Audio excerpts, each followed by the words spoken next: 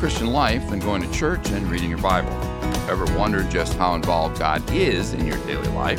Then you've come to the right place. Join me, Pastor Tom Marcis, and Vicar Dylan Meyer, as we take an in-depth look at applying the Scriptures to our daily lives, the Ten Commandments, baptism, Lord's Prayer, and more. Welcome to Living Faith.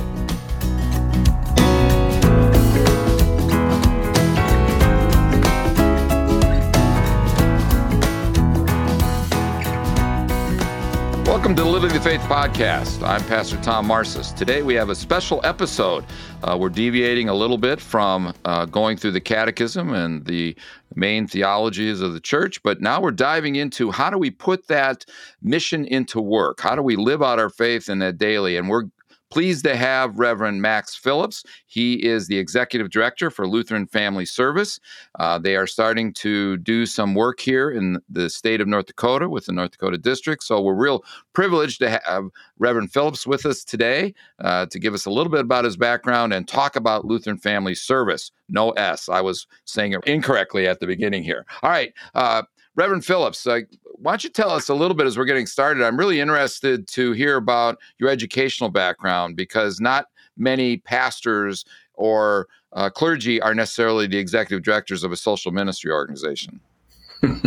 That's probably a good thing, Tom. It's one of those things that it's certainly God's doing. I am basically, I've always been a bivocational pastor, and I guess now I would say I was trivocational, but I have a MBA from the University of Iowa, obviously a seminary degree from Concordia Seminary in St. Louis, and I'm a parish pastor that serves two congregations in central Iowa, along with two brother associate pastors, and also I'm the CEO of Perry Lutheran Homes, which one of those congregations basically has surrounded as part of their social ministry, I guess, if you will. In 2013, I received the call to Lutheran Family Service, which I basically answered conditionally, that saying I think I could do that and that I had the skill sets that God had given me to do it, but I couldn't abandon the other things I was doing. But I saw a nice fit between them, and they did too. And so they called me. And so I just celebrated my 10th anniversary with them this past summer. So God is good, and social ministry really is, as you said, the way we live out our faith in this world, with opportunities to show Christ in how our hands, hearts, feet, and our wallets impact people's lives in a very positive and impactful way. So before you got the call, as a parish pastor, what was your role in the congregation in helping them understand that, the role of social ministry and your involvement in social ministry, even before you got to Lutheran Family Service? Yeah, one of the things as a parish pastor, I was always interested in making sure that we didn't see church as a place, as a Sunday activity. Church is the people of God in action every day, and coming together for worship and fellowship, to be nurtured and to receive God's gifts and then go back out. So social ministry was always, I think, part of that spiritual upbringing that the Holy Spirit gives. And there are opportunities in every congregation. One of the things that I thought God was calling me to do with our congregation was to establish a relationship in Haiti. Our congregations are made up largely of farmers, and Haiti has a huge need to be sustained and have sustainable agriculture. But then God made it pretty clear to me one day when I got a call from the board chairman at the Perry Lutheran Homes that I didn't have to go to Haiti, 1,000 miles away. I could simply go about 4 miles away, and there was an opportunity to plug in a very meaningful way. I recall when I said that I would become CEO of the Perry Lutheran Homes, which is, of course, a care community that is from basically independent living, assisted living, skilled care, and then very much a focus on dementia care. I came home, and my wife, who was a pharmacist, said, "I think you might be crazy."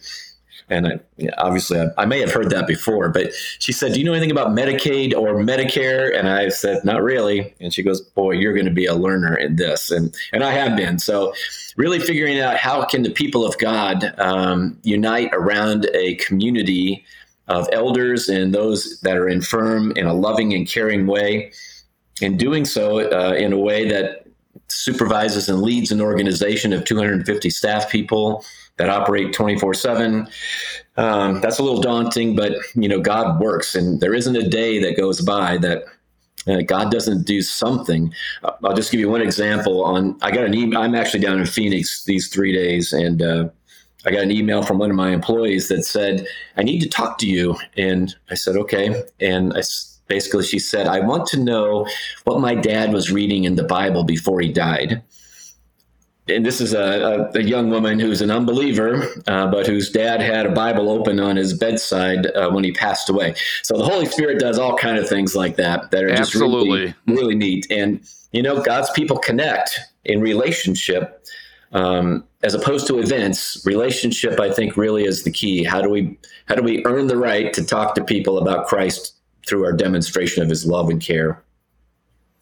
Well, one of the things I think that's very interesting, and I think that a lot of people that are connected to Lutheran Church Missouri Synod do not understand, is the interrelationship between these social ministry organizations, the Lutheran Church Missouri Synod, and how they're connected and how they're recognized. And I think it can be rather confusing. I've been on the board for human care at Synod level, so I understand how that works. But would you explain in simple terms that they can understand, because we all know how that can be rather complicated, what kind of manner and things that an organization like the two organizations that you help lead are recognized by Synod as valid ministries and ones that we would be organized or connected to?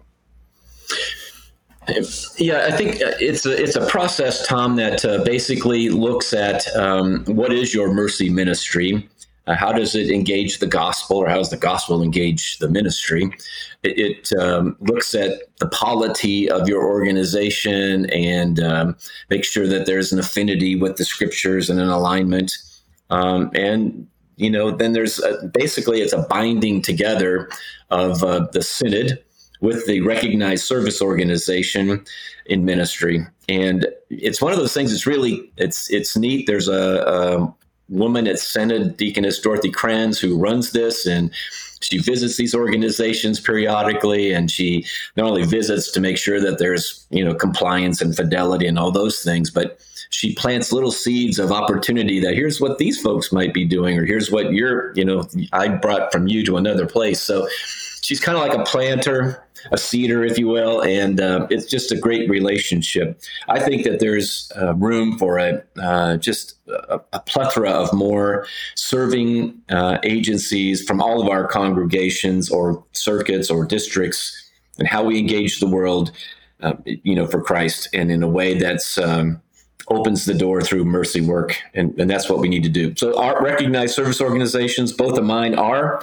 and we're very that's what we want. We want to be an agency of Christ's love through the church, and that's what we do. And one of the things I think that our people should understand is that oftentimes you will hear them referred to not as recognized service organizations, but simply RSOs. And so when we're talking about RSOs, that's exactly what we're talking about. These organizations that have been examined by Synod, walk with Synod, work with Synod, and that the theology and the statements behind it are very much interconnected with our faith life as LCMS Christians. There we go, another acronym. We love to use those acronyms. But it's also very important that when you hear RSO, that's saying something. It's an organization that has had that interrelationship with Synod, and the kind of theology like that the chaplains will be giving to the people that they are serving in that. And so the fact that you're involved with two of these RSOs, I think that is very valuable to understand who is Max Phillips and what does he do. But I also have to commend you really as a parish pastor, still having that connectivity to the parish, because I think that helps keep things in line and balanced, so to speak. And that really says something about who you are, because I think for most of us, the best compliment any of us can say, you have a parish pastor's heart. And I think to do social ministry, I think you would agree, Max, that's what you have to have, a pastor's heart. Absolutely. I think it starts there and ends there. And I guess in between, you need to have some operation and business sense and some courage in a lot of cases. But definitely it's the heart of Christ that brings all of this. And the parish, to your point, is an anchor. It has to be an anchor. There are too many folks that are in kind of executive ministry roles that sometimes, are, in my opinion, adrift from a place. And I don't think that does them any good. And I think I always encourage folks in those roles to make sure they're in a congregation and active and there. They may be gone quite a bit, but they better make sure that they're there some. They need that anchor. People of God are the anchor. The boots on the ground, so to speak. I mean, what are the challenges that our people in the pews are experiencing or feeling when you have someone whose parents are struggling with dementia? It's not necessarily just the person that's struggling with dementia. How is the family at large dealing with it? And you see that in the pew as they're struggling, as they come to worship and being able to have that connectivity, being their pastor, encouraging them. I think that really says a lot about trying to keep grounded as to where the direction that we're going. Agreed. Well, one of the things that we're at here today, I mean, we're really excited about the fact that Lutheran Family Service is looking at becoming more and more involved in the social ministry aspect of joining us here in the North Dakota district and working with us and congregations and pastors, along with other RSOs that are in the state as well, and kind of hand in hand, glove in glove, so to speak. And so as we get started, why don't you talk about what's the mission of Lutheran Family Service, and then maybe even kind of move into how you have already started that process in a more in-depth way, so to speak, with South Dakota. I mean, we're in the process now in North Dakota, but you're deeper into that with the South Dakota. Yeah, absolutely. Lutheran Family Service is an organization that dates back to 1901. And if you look at that particular period in history, Lutherans we were changing the world. There are a number of Lutheran hospitals that were established around that time, a lot of orphanages, a lot of ministries. And back in those days, of course, the government wasn't a part of any of this. It was communities and churches and the people that were responding to the needs of folks in their communities. That's kind of what the tradition that we established, beginning in Iowa. We actually predate the two Iowa districts, East and West. Before them, there was one Iowa district. And in 1901, we began serving as an orphanage. We continue in that work today, though not with orphanages. We do a lot of work, have a whole group that deals in adoption, pregnancy counseling, life ministry kind of thing, public advocacy. And that's becoming more and more important in this era where the culture is changing and there's a lot of actual cultural dissension around life. And that life is not just the ones that sometimes we most popularly look at, which is the abortion issue. Very active today are the folks that are dealing with life on the end of life spectrum, where folks are beginning to make inroads, I think now in 10 states, District of Columbia, and all of Canada, around giving someone what they would perceive as death with dignity. In other words, killing yourself if suffering is there. So Lutheran Family Service does a lot of work on both ends of that spectrum, including now in the adoption world, working with our brothers and sisters at Lutheran Family Life.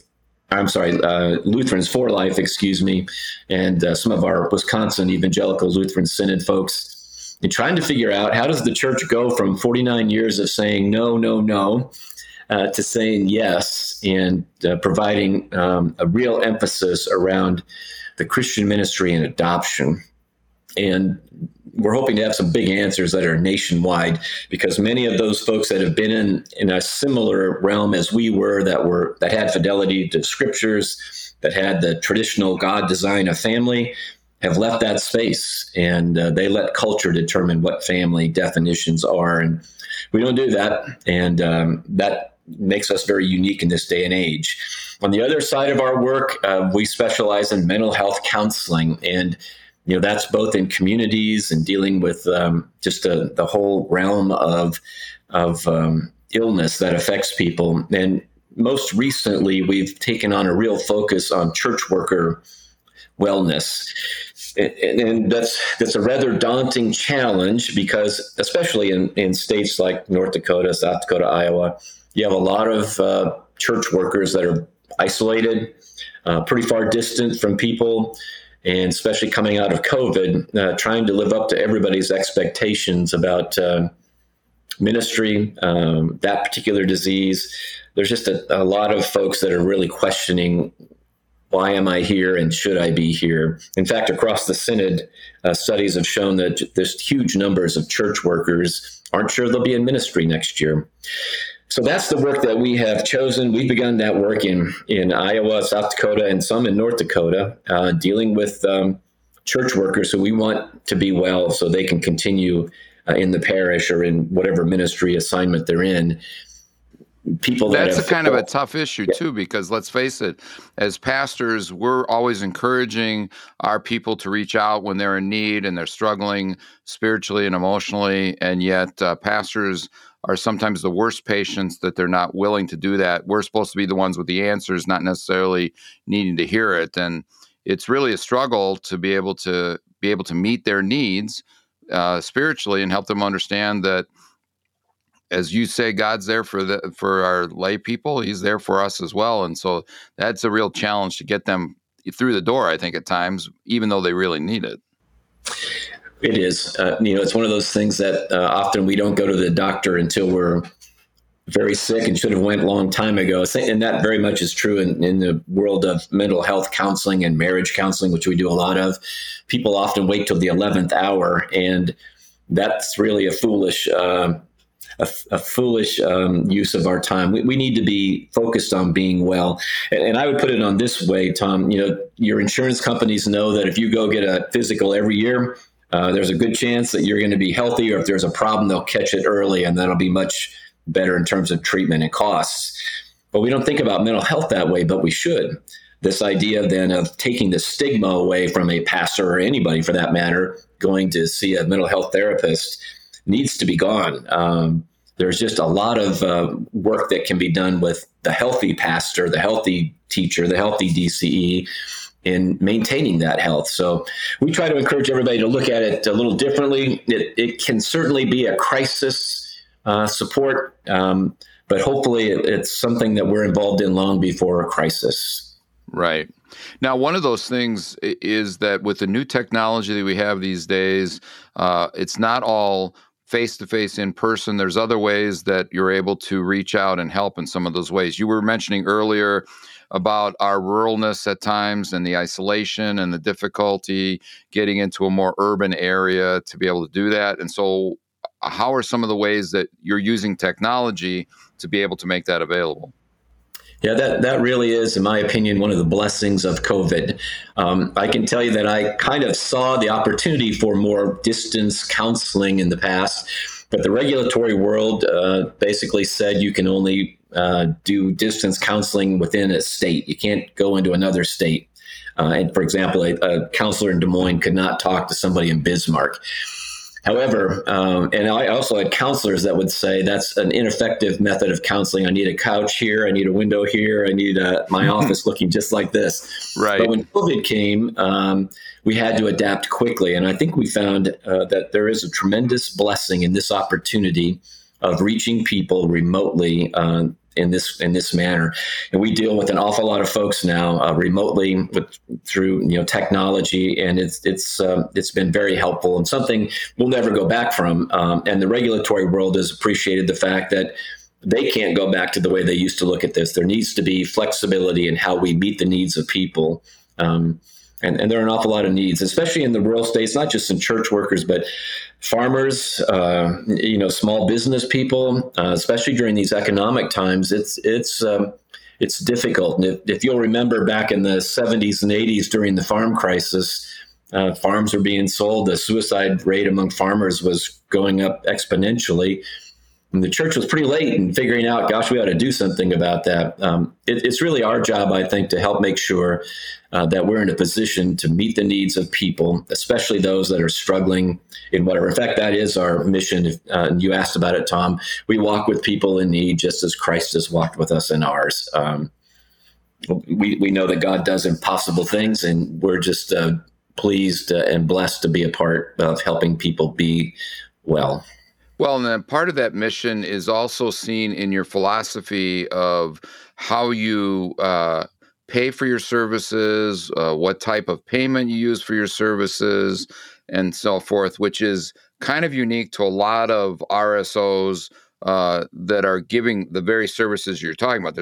There's several different RSOs and different organizations that will do some of what you said, maybe not all of it in the manner, but reaching out and hurting. But the philosophy specifically of Lutheran Family Service as to how you go about paying for your services, where you go turn to for that. Basically, it's there's a real temptation to accept money from sources that have strings attached. For example, there are several grants that we might go after, but there are conditions that have to be met, and some of those are fine, but some are not. There is federal government money available, and frankly, today a lot of it around mental health issues. But again, there's a string, and the string we won't pull or get tied to is the one that says you have to lose your Jesus witness, your Christian approach to this. So that has made it a little more difficult because our philosophy is that, we don't turn people away. So we either accept them for whatever they can pay us on a sliding scale, or we have, and this is the primary part of it, about half of our revenue comes from gifts, donations, folks that are engaged with us because they see this as an essential work of ministry. And we've been blessed in South Dakota and Iowa District West and East and also in North Dakota to have a partnership with the district where folks begin to say through the district mission or mercy work, this is important and we need to help support this. But churches really are the bread and butter, if you will, of this mercy work that we do across all these states. And many of those support us on a regular basis, or they designate special offerings, or they, take, for example, their Lenten or Advent offerings. And frankly, a lot of very sure-hearted people that see this work or maybe have benefited from it or see the need for it have really stepped up, either with ongoing gifts or thinking about us in terms of a legacy that they want to leave behind. So about half of that money needs to come from God's provision, and the rest of it comes from fees that we provide. And we do take, for example, some insurances that provide for mental health work. All of our folks that deal in therapy are licensed mental health counselors, master level trained, and those are the kind that insurance companies support, or actually, in terms of they fund. So it's one of those things that it's a blessing to connect with people because I think it gives them an opportunity to know more about how God uses their gifts in meaningful ways in small town North Dakota, big city, somewhere else. It doesn't really matter where. It's somebody in need, and God has an opportunity for them to help touch that person with exactly what they need, the gospel and help.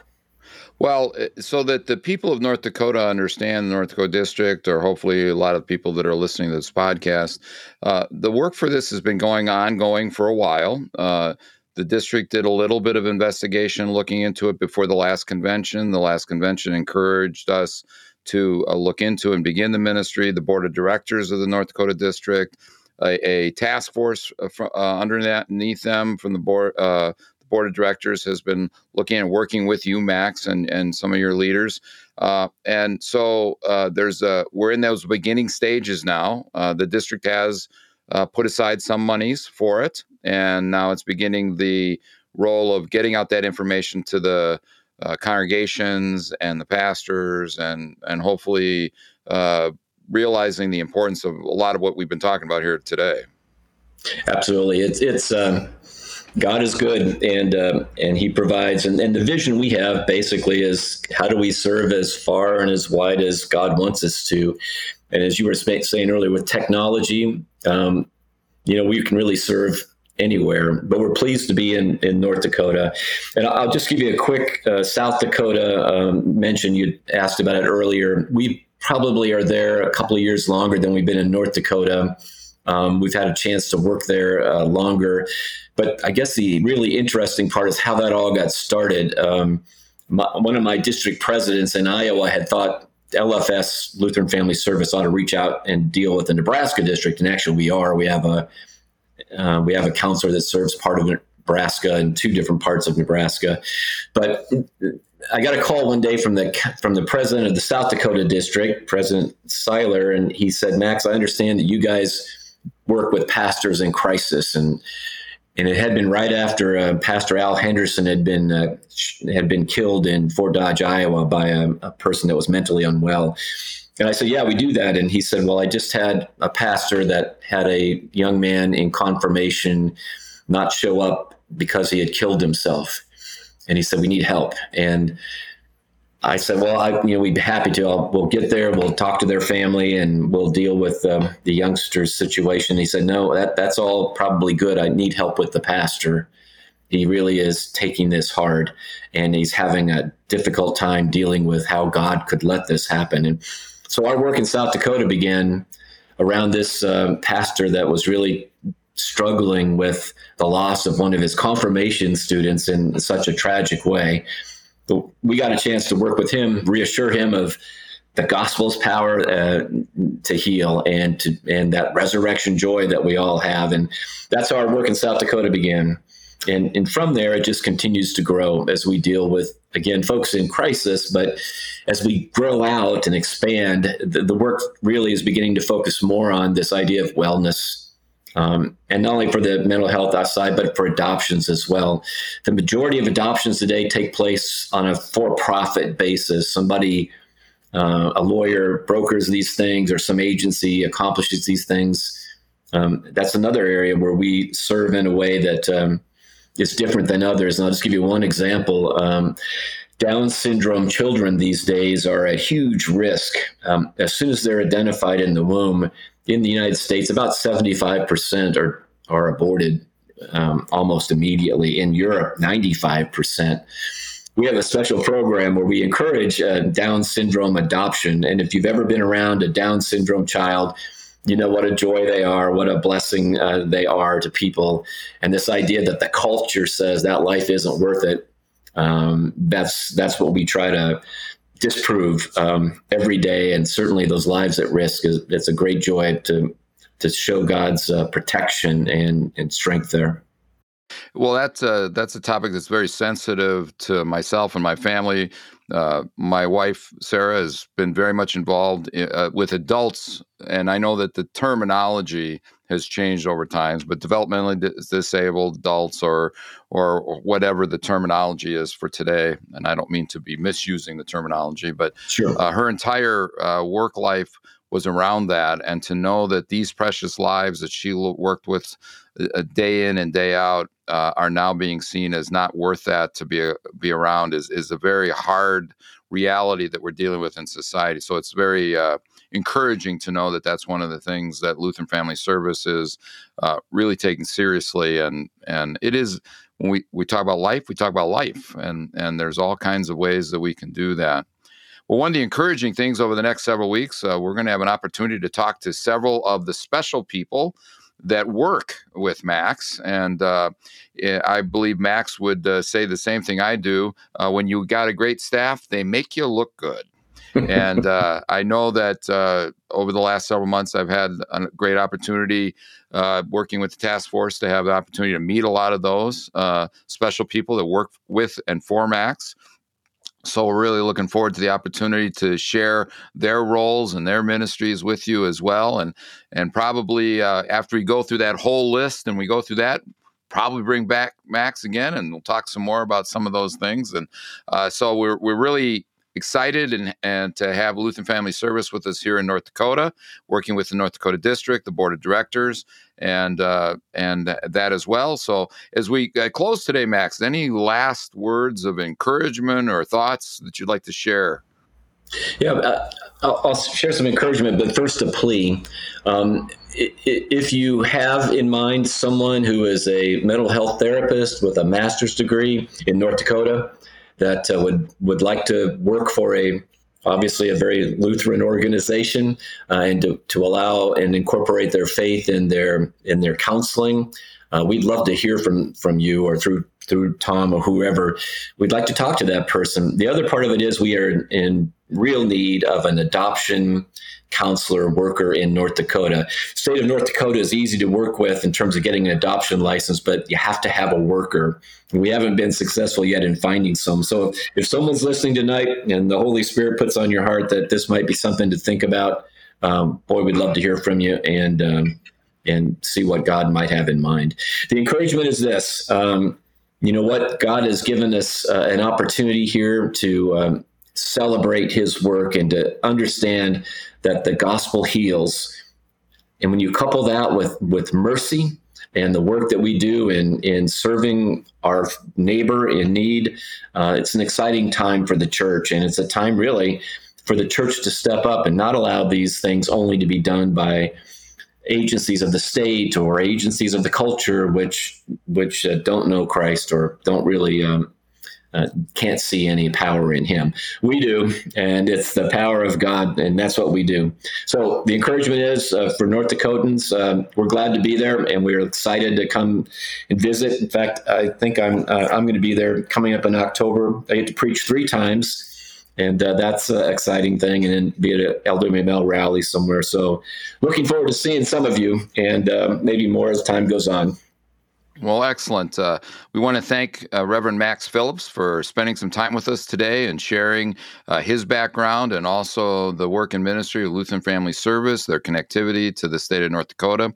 It's an exciting thing to realize that as we live out that life of faith that God has blessed us, that there are so many ways that we can put into action the faith that God blessed us at our baptism and continues to encourage us through word and sacrament, and the joy that we can walk together as people of faith and demonstrate to the world around us that faith isn't just what we say, but it's also how we live out that faith. And Lutheran Family Service is one of those organizations, and we're looking forward in the next several weeks to hear more about the work of Lutheran Family Service. And as you end tonight, we ask the Lord's blessings be with you and continue living out that life of faith that he has blessed you with. Lord's blessings.